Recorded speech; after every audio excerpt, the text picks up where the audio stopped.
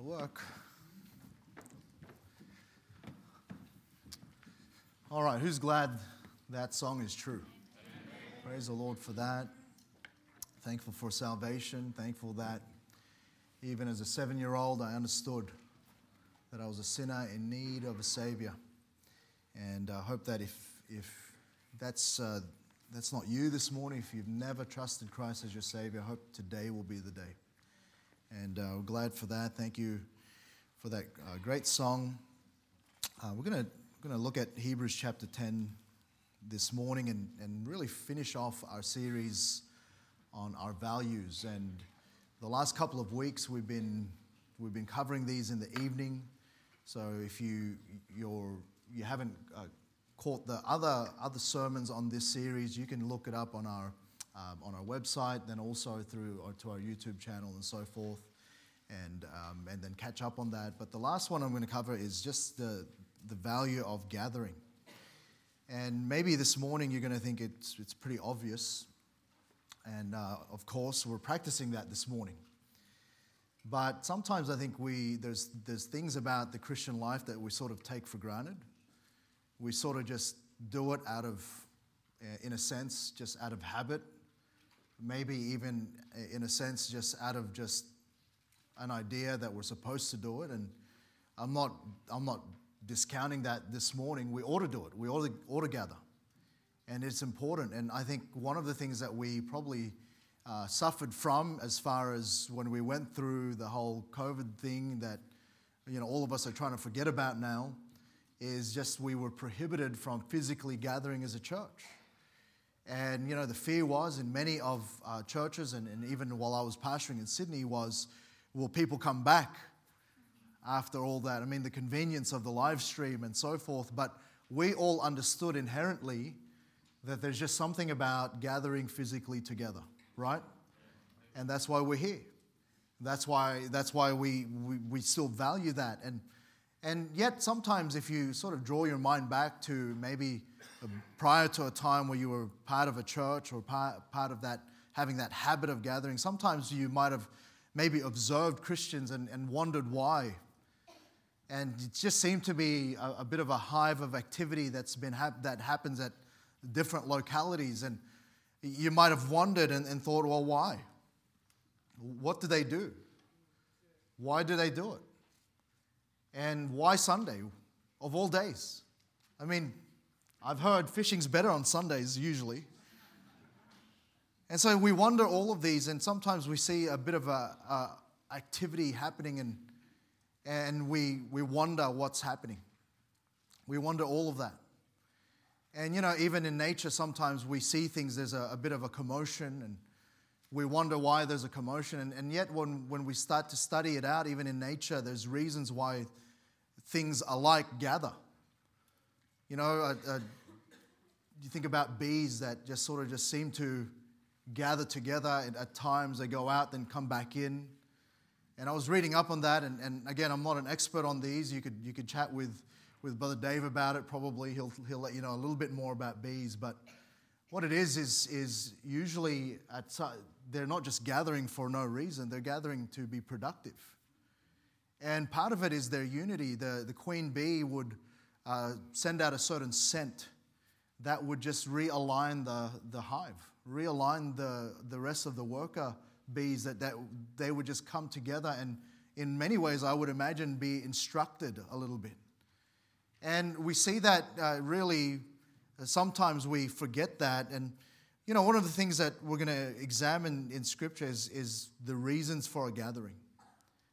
And I want to be grounded in that because sometimes I think the reason why we're not as consistent or we don't prepare as well as we should in our gathering is because maybe we've just forgotten about the whole reason for it. And so I'm going to be very basic this morning, but I was studying a little bit about us as Aussies. We have declined. If you look around, if you notice, we have declined in a very pronounced way in our faithfulness to just gather.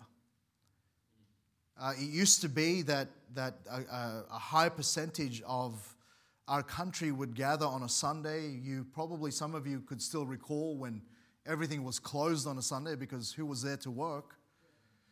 And yet we live in a society that's increasingly more secular. And once in a long while, it used to be that 36% of the population attended church regularly. And that was in the 70s. That was a sharp decline from the 40s and 50s where it was over 80%. So even in those yesteryears, there was already a decline. But you know what it is today? It's 15% of the population. 15% regularly attend church, regularly gather with their church family. 15%. And that's defined as someone who's regular. Those who are going through statistics and doing these studies, you know what they define as a regular attendee? Once a month. If we were to break it down further and we looked at the population that would come every week, you know what the percentage goes down to? 7% of the population go to some sort of church or mosque or some other place of faith weekly. So that's not even just Christendom in general. So we're understanding that there's a in a sense in society there's a lacking of importance and urgency about the gathering. And there's a myriad of reasons. The survey goes on, and there's a group there in where we used to live in the Hills area in Sydney, a Christian fellow who's got a research company called McCrindle Research, and he surveyed Aussies, those who were non-goers and those who were goers to church. And the top 6 reasons they gave for why Aussies don't go to church. Firstly, 47% of Australians think that church and faith is irrelevant to their lives. So just irrelevant. It's just irrelevant. It doesn't matter. 26% don't accept how it's taught. So don't accept that the Bible mandate for gathering. 24% blame the outdated style of their church, the way worship is presented and so forth.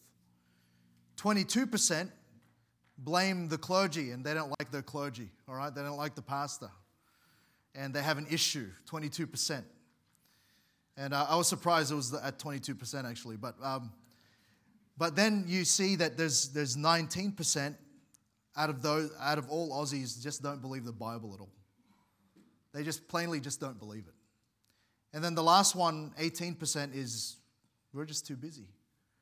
So actually, when you think about it, when I was preparing this message, I was going to immediately go, we're a time-poor society. And that's often the reason that we automatically give. We're just time-poor. We've got to fit everything else in. And yet what we find is actually there are those who reason out that it's just because they don't see the value in it. They don't see the value of gathering. They find their spirituality in other means. And yet what we learn in Scripture is that there's actually an admonition for us to gather. There's actually what we find here in the Scriptures that we read, probably a familiar verse in verse 25 particularly, not forsaking the assembling of ourselves together. And by nature, when we think about the definition of the church, what the church is the ecclesia, which is the called out assembly. And often when we define the word church, we focus on that term at the beginning of that definition, called out. It means to be separated out from the world. It means to be different, right? But you can't be the church without the assembly. You're not just called out, you're a called out assembly. And what assemblies do, what do? They assemble, right? And so if an assembly doesn't assemble, is it assembly at all? It's not. And what I'm saying is there's actually a Bible imperative for us. And in some ways, I sort of feel like I'm preaching to the choir a little bit this morning. But I understand that we sometimes just need reinforcing. Sometimes it's just a reinforcement of the facts. Sometimes it's just a reinforcement again of the importance of things before we just go ahead. And like we were challenged about a little bit on Wednesday night, sometimes we have to take the more earnest heed to things, lest we let them slip. And I think over time, sometimes when we think about the basics of the Christian life and the basics of this very thing of gathering, sometimes if we don't reinforce the value of it, we can find ourselves in the same boat, in the same understanding sometimes that the majority of Australians do, and we might even end up making it irrelevant in our lives. And so we live in that society. We're living in a time where the gathering hasn't had that importance like we've seen in yesteryear. But can I remind you this morning that society doesn't dictate the way we live. The Holy Spirit and the Word of God dictates the way we live. And so as Christians, even as we find society the way it is, we need to then re-examine and perhaps just recommit to the foundational things of the Word of God. And we're going to find that in this just short time that we have this morning. And I think just really importantly that we just reinforce that as a church, that is our value, that we're a gathering church. And so notice there again, as we look through the scriptures here, and we'll turn to a couple of other places, so please have your Bible ready. But I want to ask just some foundational questions. Who gathers is the first one. Who gathers? You know, and the assembling of ourselves together is what the Bible says there in Hebrews chapter 10, verse 25. It's the assembling of ourselves together. And I think it's important to note who these are, who is supposed to gather before we get into further details. And I'm not going to just hold out. It's no mystery. It's quite simple. It's Christians who gather. Right? Christians. When God views the church, He doesn't just view it like we do. He doesn't view it as a building. He doesn't view it as simply a place. No, He views it as people. But specifically, what kind of people? It's the people who are Christians. People who have been saved. People who have trusted Christ as their Savior. Christians make up the church. And when God sees and when God talks about the church, He sees those of us who have put their faith and trust in the Lord Jesus Christ. And Christians are just people who are like all other sinners. The only difference is that they've recognized their sin and they recognize their need of a Savior, and they've called upon the Lord Jesus Christ to save them from their sin. All right, Christians aren't more special. Christians aren't more spiritual. Christians have just simply recognized that they need a Savior. And they've turned to the one who can save them. That's Jesus. They're not, Christians are those who, upon realizing that they can't save themselves from the penalty of sin, trusted upon Jesus, the Son of God, to be their Savior. And Jesus can be the Savior because, why? He lived a perfect life, right? He willingly laid down His life to become a substitute, to take on the punishment of our sin, and hence was accepted by God the Father as a pleasing sacrifice to atone for the sins of the whole world. That's the Savior this morning. And Jesus, being God, sacrificed Himself so that we no longer have to pay the penalty of our own sins.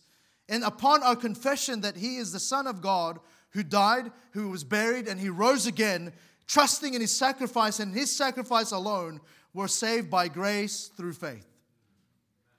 And Christians, we're just the blood-bought, blood-washed people of God that God, through His own merits, redeemed for His own purpose.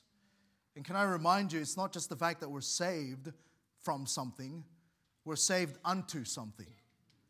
We're saved for a purpose. And we're given that. The Bible tells us in 2 Corinthians 5 verse 17, therefore if any man be in Christ, he is a new creature. Old things are passed away. Behold, all things are become new. And you know, when the Bible references that phrase, in Christ, He's only ever speaking about those who are saved. Those who've been born again. Those who've just put their faith in Christ. And the Bible's very careful to tell us that we're no longer like the old self. That's gone. We're all made new.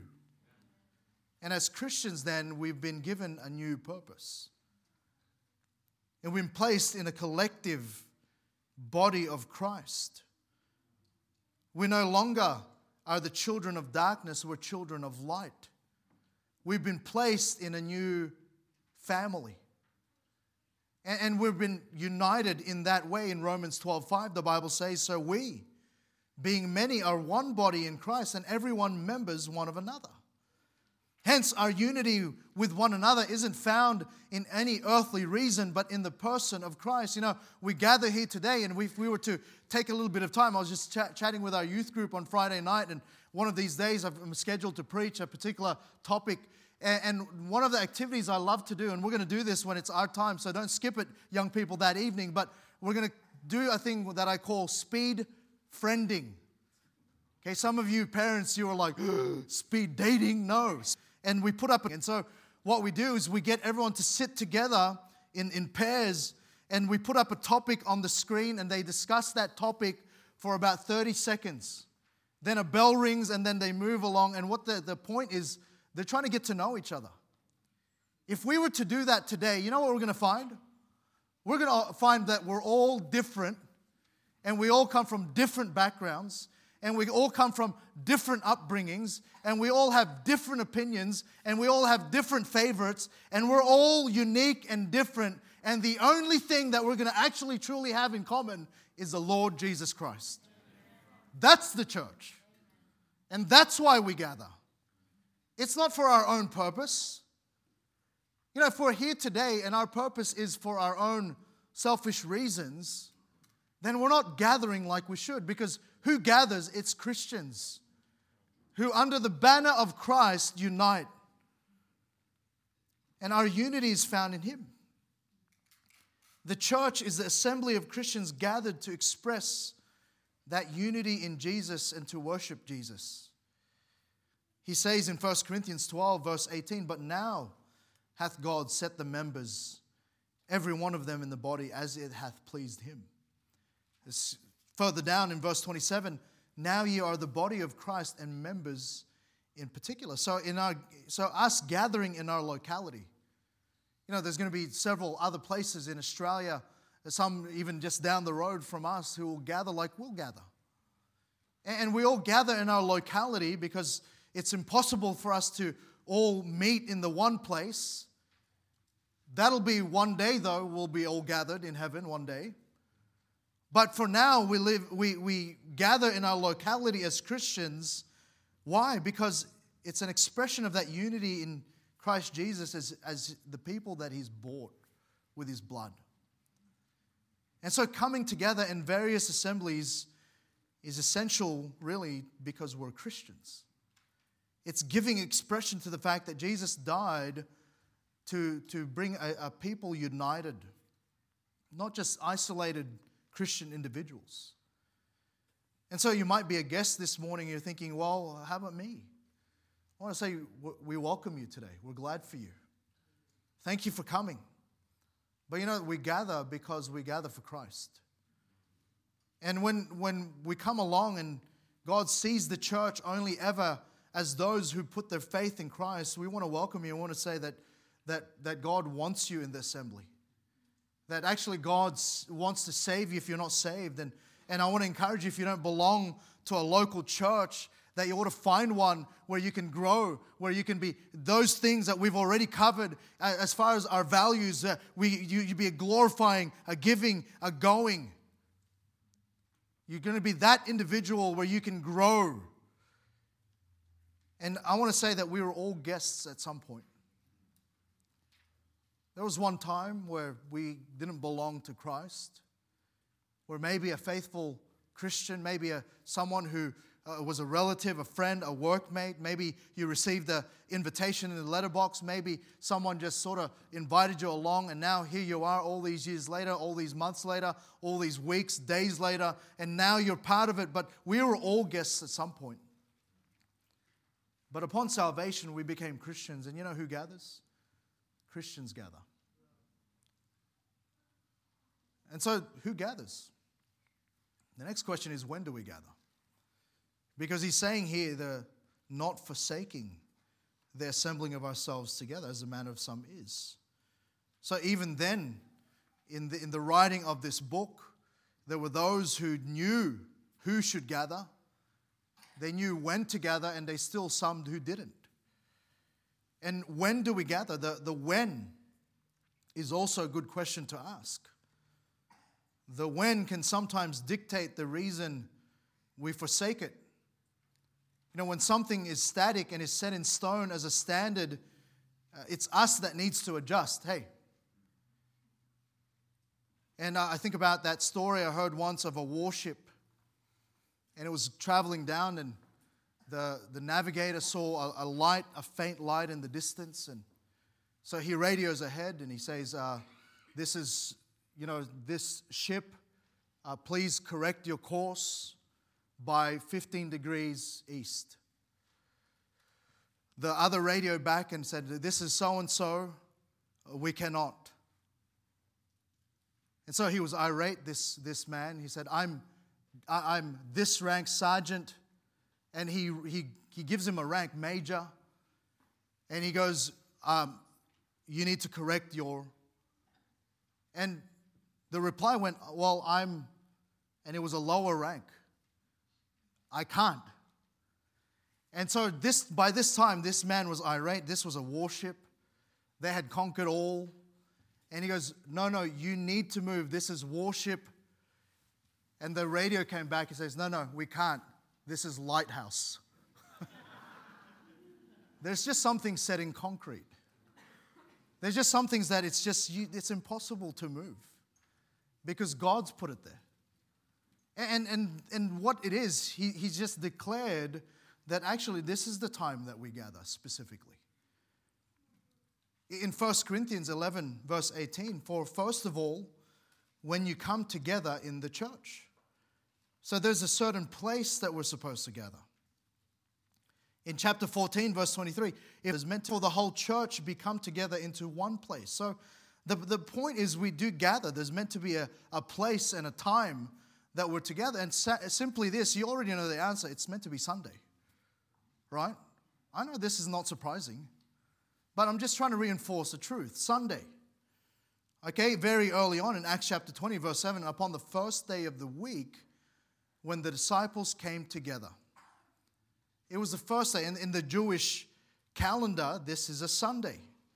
And if you think about it, it's always been that God had set aside a time for God's people together. In the Old Testament, it was the Sabbath. Now, the Sabbath for us is a Saturday. It's a Saturday. It was the last day of the week. Okay, so for the Jews and for those who were in the Old Testament, the day of gathering was the day of rest.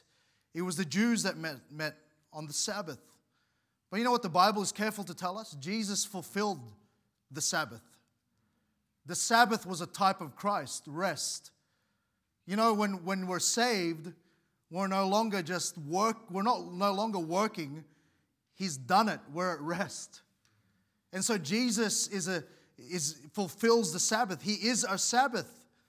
And so we don't observe the Sabbath, we observe the Lord's Day. You know why it's called the Lord's Day?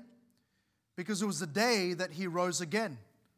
You know what day that is? It's Sunday. And so that's why we meet on Sunday. Even John later on in his exile in Patmos, he was referring to that in Revelation 1:10. I was in the Spirit on the Lord's Day, and it became known as the Lord's Day. And so if you refer to Sunday as the Lord's Day, you would be biblically correct. It is the Lord's Day. It's a day we set aside.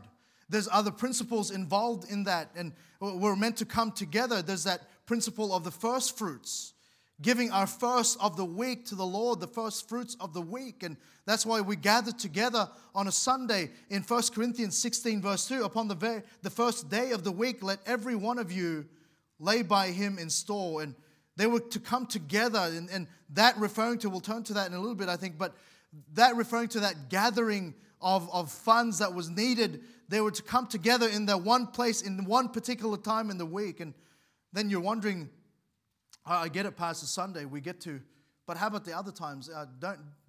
Didn't you say we have a Wednesday prayer, and didn't we just have life groups, or we're going to have Sunday night? And aren't you going to announce probably we've got a missions conference on our calendar I mean, it's on the last weekend of March. It'll be a Friday night, Saturday night, and all day Sunday.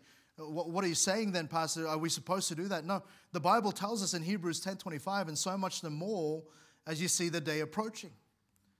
And I think as we start to see some of the end times economy coming together, there's an exhortation there because there's a natural thing there of falling away. There's an exhortation for us to actually assemble in a more pronounced way. And so the frequency and faithfulness ought to increase the more we focus on His return. And also we see in pattern in Scripture, again in Acts chapter 2, verse 46, and they continuing daily with one accord in the temple. You know, the first century church, they actually just met as much as they could. But in particular, they met on the Lord's day. And it was evident that the church came together at other times, and the Lord, I think, in this situation gives liberty. You know, the Lord gives liberty. And so I want to exhort you, you know, as much as possible. If you're able to come on the times that we do gather, come along. Just schedule it out.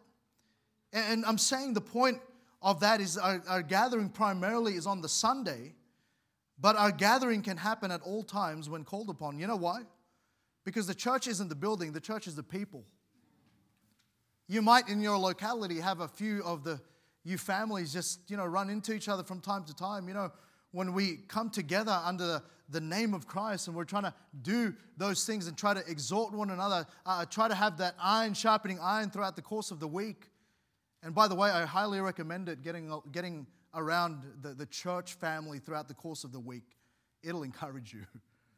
We just bear each other's burdens. We just talk a little bit over a cup of coffee and we just start to chat maybe some things that God's doing in our lives. That's a good thing.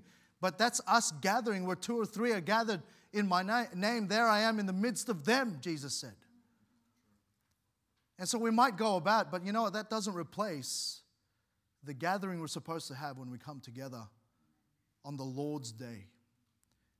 And so, when do we gather? It's Sunday. It might be at other times, but never as a supplement to, never as a replacement, maybe as a supplement to. But we gather together. What does our gathering look like, you wonder? Well, we read a little bit there in verses 23 and 24. Let us hold fast the profession of our faith without wavering. So it's got something to do with the faith. It says, and let us consider one another to provoke unto love and to good works. Notice that we're supposed to action some things that provoke us to be different. And our gathering, it's got to have components that will achieve its intended purpose. It's meant to reinforce our faith. It's meant to provoke us unto love and to good works. And we aren't just here to socialize and see each other. You know, it's a good thing. I love that we've instituted that morning tea. All right, some of you that revolutionized your Sunday morning. You came into church not hungry. And you know, when you're hungry, you're just not as nice. All right, so that's a good thing. But it's not just that. It's not just socialize. You know, it's a great thing. I love the fact that now, as I come into the building, people are talking. There's that, I call it chatter in the church. That's a good thing. It's that those things are great things, but those are actually products of something else. Those aren't the primary reasons why we gather. It's good to catch up with friends. It ought to be that part of throughout the course of the week, you're just looking forward to just seeing your friends at church and being around the church family, but that's not the reason. That's not what our gathering just looks like. It's really a time that's been purposed to worship God. It's meant to be a time where we strengthen our faith and we're supposed to encourage each other to live greater for Christ. But what does it look like? There's some components. And just really quickly, you'll note this, but again, sometimes we sit here and we just do it and we don't know why. Here's the first component, singing. All right, singing. You know what killed me the most during the time of the pandemic, the COVID time, was that there were times, especially in New South Wales, this is why we moved to Queensland really, because New South Wales, we couldn't even sing. Like singing was a super spreader, whatever that means, right? And so we weren't allowed to sing. We were sitting there And truth be told, I just kept singing anyway, all right? So label me a rebel, but whatever. I was going to sing because singing is part of our gathering. Right? It's just pattern. Like, we just had our singing service, our song service. The Bible tells us in Ephesians 5:19, speaking to yourselves in psalms and hymns and spiritual songs, singing and making melody in your heart to the Lord. You know what singing's supposed to be? We're supposed to do it together. All right, take part. It's not just for those who can sing. Hey, listen, the Bible says make a joyful noise, all right? No one's going to judge. It's part of it. Learn the songs. Learn to enjoy them.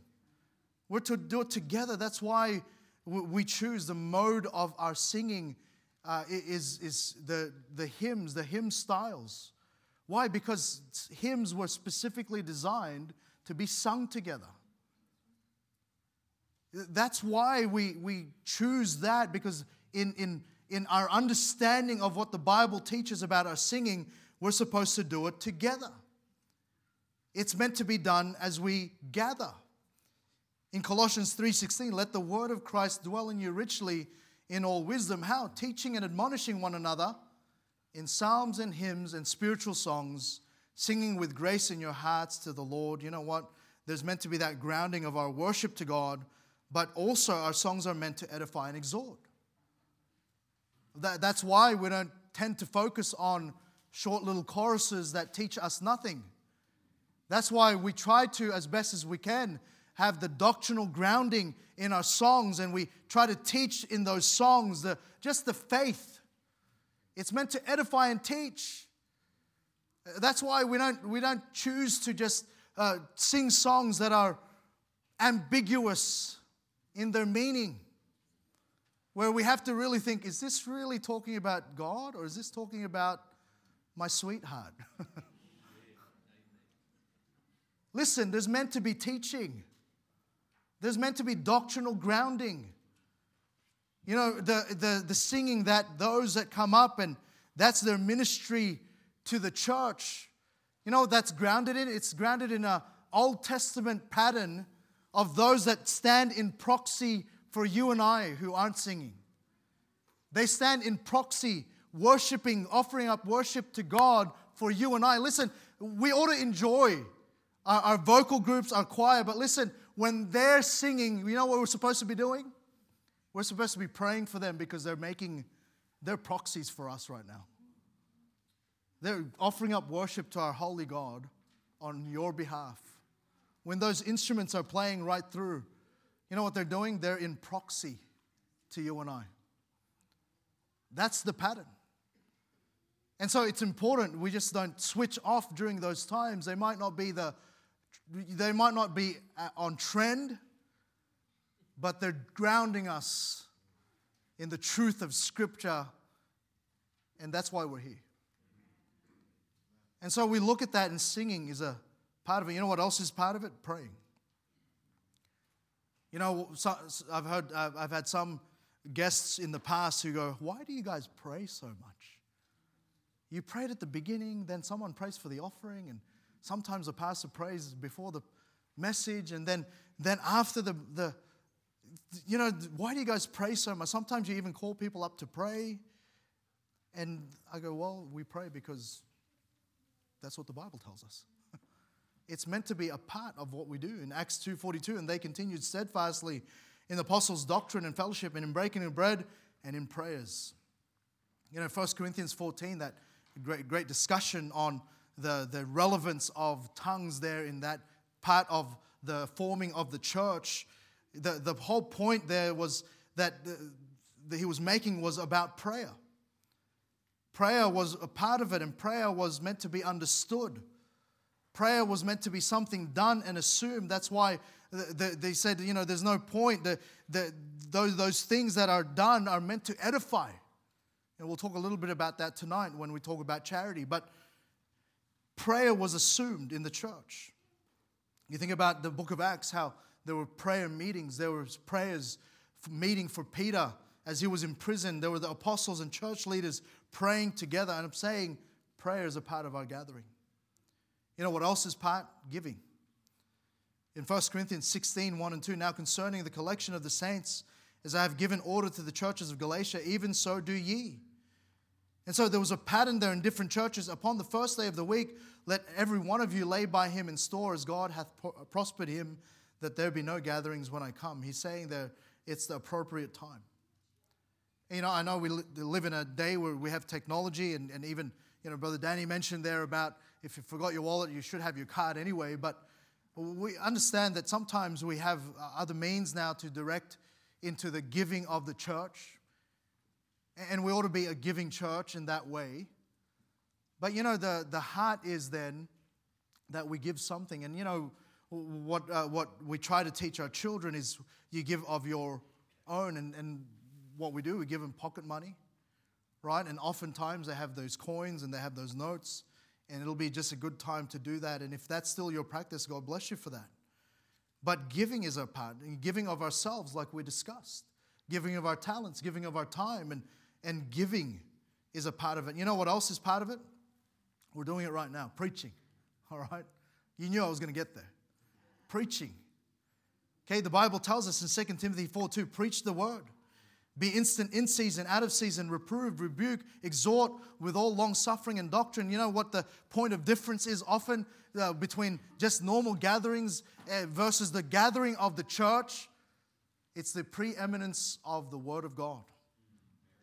It's the Word of God being preached. It's the Word of God being expounded on. It's the Word of God being communicated. And there's just the place of primacy for preaching. And I want to tell you, as long as I'm your pastor, that will be the case. And we will open God's Word. And we'll pronounce from it the very teachings of the Word of God. He says, for the preaching of the cross is to them that perish foolishness. But unto us which are saved, it is the power of God. You know, the trend today is that it just seems to be, and that there's just less and less of the sermon. It just seems to be there's a moving away. You know, there's a long worship, quote unquote, service oftentimes, where there's just a myriad and multitude of songs, but then you have a tiny sermonette. And the preacher no longer preaches the Bible. The preacher preaches on self-help and motivation and all of that. And we no longer dare to speak on certain topics. Listen, the Bible says preach the word. And we ought to be preparing our hearts. We ought to come with a mindset, this is a part of our gathering. This is part of why we come. And it ought to be that we pray. We ought to be that we come with a prepared heart to listen and to hear and then be instructed and then to be humbled and be challenged. And we're supposed to come with an understanding that we want the Word of God preached with power and with clarity. Paul said it this way in 1 Corinthians 2:4, and my speech and my preaching was not with enticing words of man's wisdom, but in demonstration of the Spirit and of power. You know, sometimes we just come in and some of you've been saved a long time. Maybe you've heard, you know, over 1,000, more than 1,000 messages, and sometimes you'll hear something repeated. It's just another thing. Like this morning, you're like, I already know, Pastor, we're supposed to gather. Listen, some things we're not meant to be ignorant of, so I'm meant to repeat it. Remind you. And don't get tired of preaching. Don't get tired of the fact that we get to open the Word of God. Don't get tired of the fact that there'll be those that God will bring along, and there'll be those that will be able to open and expound to you and feed you the Word of God. But you know, the other reason we gather is for the ordinances. All right, today we were hoping to have a baptism, and we've had baptisms in the last many months. In Acts 2:41, they that gladly receive His word were baptized. Okay, baptism is part of it. Just a couple of weeks ago, we observed the Lord's Supper. And so these are the times. And so what does it look like? All right, basically those things that we just described, basically the things that we do each and every week. And then lastly, as we close off, why is gathering so important? Why? And we've touched on these a little bit, but go to Acts chapter 2 and that'll be the only place we turn to. Acts chapter 2. And verse 41, then they that gladly received his word were baptized in the same day. There were added unto them about 3,000 souls. And they continued steadfastly in the apostles' doctrine and fellowship and in breaking of bread and in prayers. And fear came upon every soul, and many wonders and signs were done by the apostles, and all that believed were together and had all things in common, and sold their possession and goods and parted them to all men as every man had need. And they, continuing daily with one accord in the temple and breaking bread from house to house, did eat their meat with gladness and singleness of heart, praising God and having favor with all the people. And the Lord added to the church daily such as should be saved. And the reasons, someone put it this way, another preacher said, the reasons Christians gather on Sundays because we have been rescued from our sins and united with a risen, living Christ and with each other through faith in Jesus. And because of that union with Jesus and with each other, the Bible, God's Word, calls us to regular, weekly expressions of our corporate joy and thankfulness before God in worship. Not just isolated Christian individuals scattered around, but corporate gatherings, praying and singing and hearing God's Word and celebrating the ordinances of Jesus. But breaking it down here, as we think about these verses, firstly, it demonstrates our unity in Christ. Why is our gathering so important? It demonstrates our unity in Christ. The Bible says over and over again, in one accord, together, continuing daily with one accord. Our gatherings help us understand that we belong to the Lord and we're unified in our work for Him. It's easy to go out there and sort of get busy in life to forget that actually you belong to a greater body, a greater family, and demonstrates our unity in Christ. Secondly, it details the priority of Christ. We read it earlier, but upon the first day of the week, that principle of first fruits, of giving first. And our gathering helps us put Him first. Okay, the first day of the week, for the firstborn among the brethren, as we offer the first fruits of our week for Him. But then thirdly, it defines our work for Christ. They received His word. You know what the Bible says? They were added unto them. You know what that is? It was just the Great Commission. It was playing out. Our gathering strengthens us for the work. And we're instructed for the work. You know what's amazing? It's amazing how many people have come to know the Lord because simply there was a church that gathered. One of the things that I enjoyed about pastoring over in Sydney was our church premises was on a main road. Probably had they were saying about 100,000 cars went past there every week. It was a major road. There's always traffic, so, you could really see the church. But oftentimes people would come and they would say, hey, we noticed everyone there on Sunday. And what it was, our fellowship area was outside, and it was just, we had a courtyard there between the two buildings that we had. And we had, like we're having now in our church, we had morning tea. And people would drive past and see that. And eventually, over time, you know what happened? People got curious and went in. They heard the gospel, got saved, and now they're part of the church. You know what we're supposed to advertise? Is the change of life in us. And that's why the things that we do in church shouldn't be hidden. It should be like we've been learning about, the inside out. We're meant to live it out. And so it defines our work for Christ. But it displays our changed life, is what it is. It used to be that we'd find other things to do, but now we give up and we take the time and we sacrifice. Why? Because now we're Christians. And who gathers? Christians gather. It displays our changed life. It's amazing when you think about what happened here. There were those added to the church. There were those who had favor with, praising God and having favor with all the people.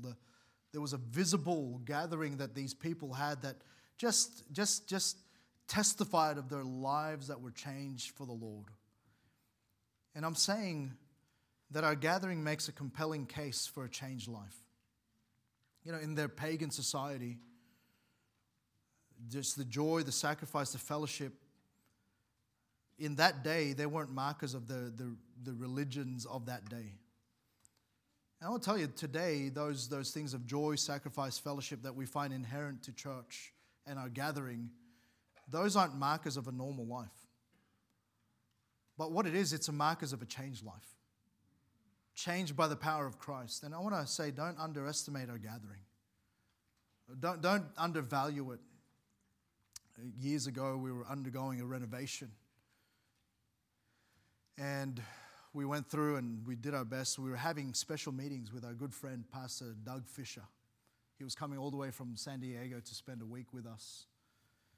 And in the midst before that, we were busily trying to prepare the church. We wanted to renovate completely. What had happened was there was a massive hailstorm, and it had punctured a massive hole in the ceiling and the roof of the church, and everything got waterlogged, water damaged. And so happy days, God provided insurance. Great, we're going to renovate. So we took it upon ourselves to tear everything down inside the church. But what had happened was we just ran out of time.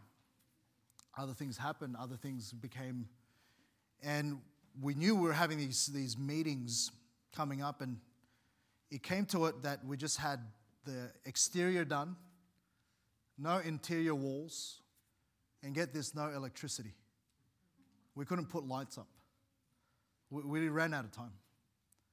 So what we did was we made a special announcement, and we had enough electricity on the ground. We said, it's bring a lamp night. And so what everyone did, everyone brought a lamp, and they put a lamp next to where they were going to sit. And we put all these extension cords all around the church, and Pastor Fisher, for those of you know him, he loved it. He preached in the dark. We had a little lamp for him at the lectern, and he preached to this congregation that just brought their lamps to church. And we've been talking a lot about let your light so shine before men. You know what you do when you come in a very spiritual way? When you come and you take your place in our gathering, you put a little light in that place. And here this morning, you've just simply not turned up. You've brought your light. And now we're a collective light that can shine brighter. And many times we forget that actually when we miss out and we don't prioritize like we should, that area is a little darker than it normally is. And so what I'm saying very simply this morning is that we ought to gather. And we ought to take the time and do our best to be the light. There's a world out there that's looking for something different. They're just lost in darkness. And we're to feel for that. But you know what can get their attention? You know what actually evidences a changed life? Is the fact that we're just faithful together when we should. And collectively, we're a greater light for our community and beyond if we would just simply bring our lamps to church. Let's pray. Father, thank you, dear God, for your goodness and grace. And thank you, Lord, that we get together. Lord, there are many who, Lord, would love to gather like this all around the world who'll wake up in a couple of hours. Lord, our brethren in different places around the world who'll have smaller gatherings in secret because the reality is their lives are in danger. And yet they'll do it, dear God. They'll do it. Why? Because there's a value there. Why? Because it's grounded upon just the reality of a changed life, that changed lives that have been unified for the cause of Christ. Help us, dear Lord, as a church to be a gathering church. Lord, there's going to be many opportunities that we get, even today, even in the course of the year. But Lord, help us to make that a priority. Help us to value that like we should. And then, Lord, as a result, there'll be a changing in us. But Lord, there'll be an opportunity to be a help and a blessing to many. And I pray that you'd help us this morning in Jesus' most precious, holy, wonderful name.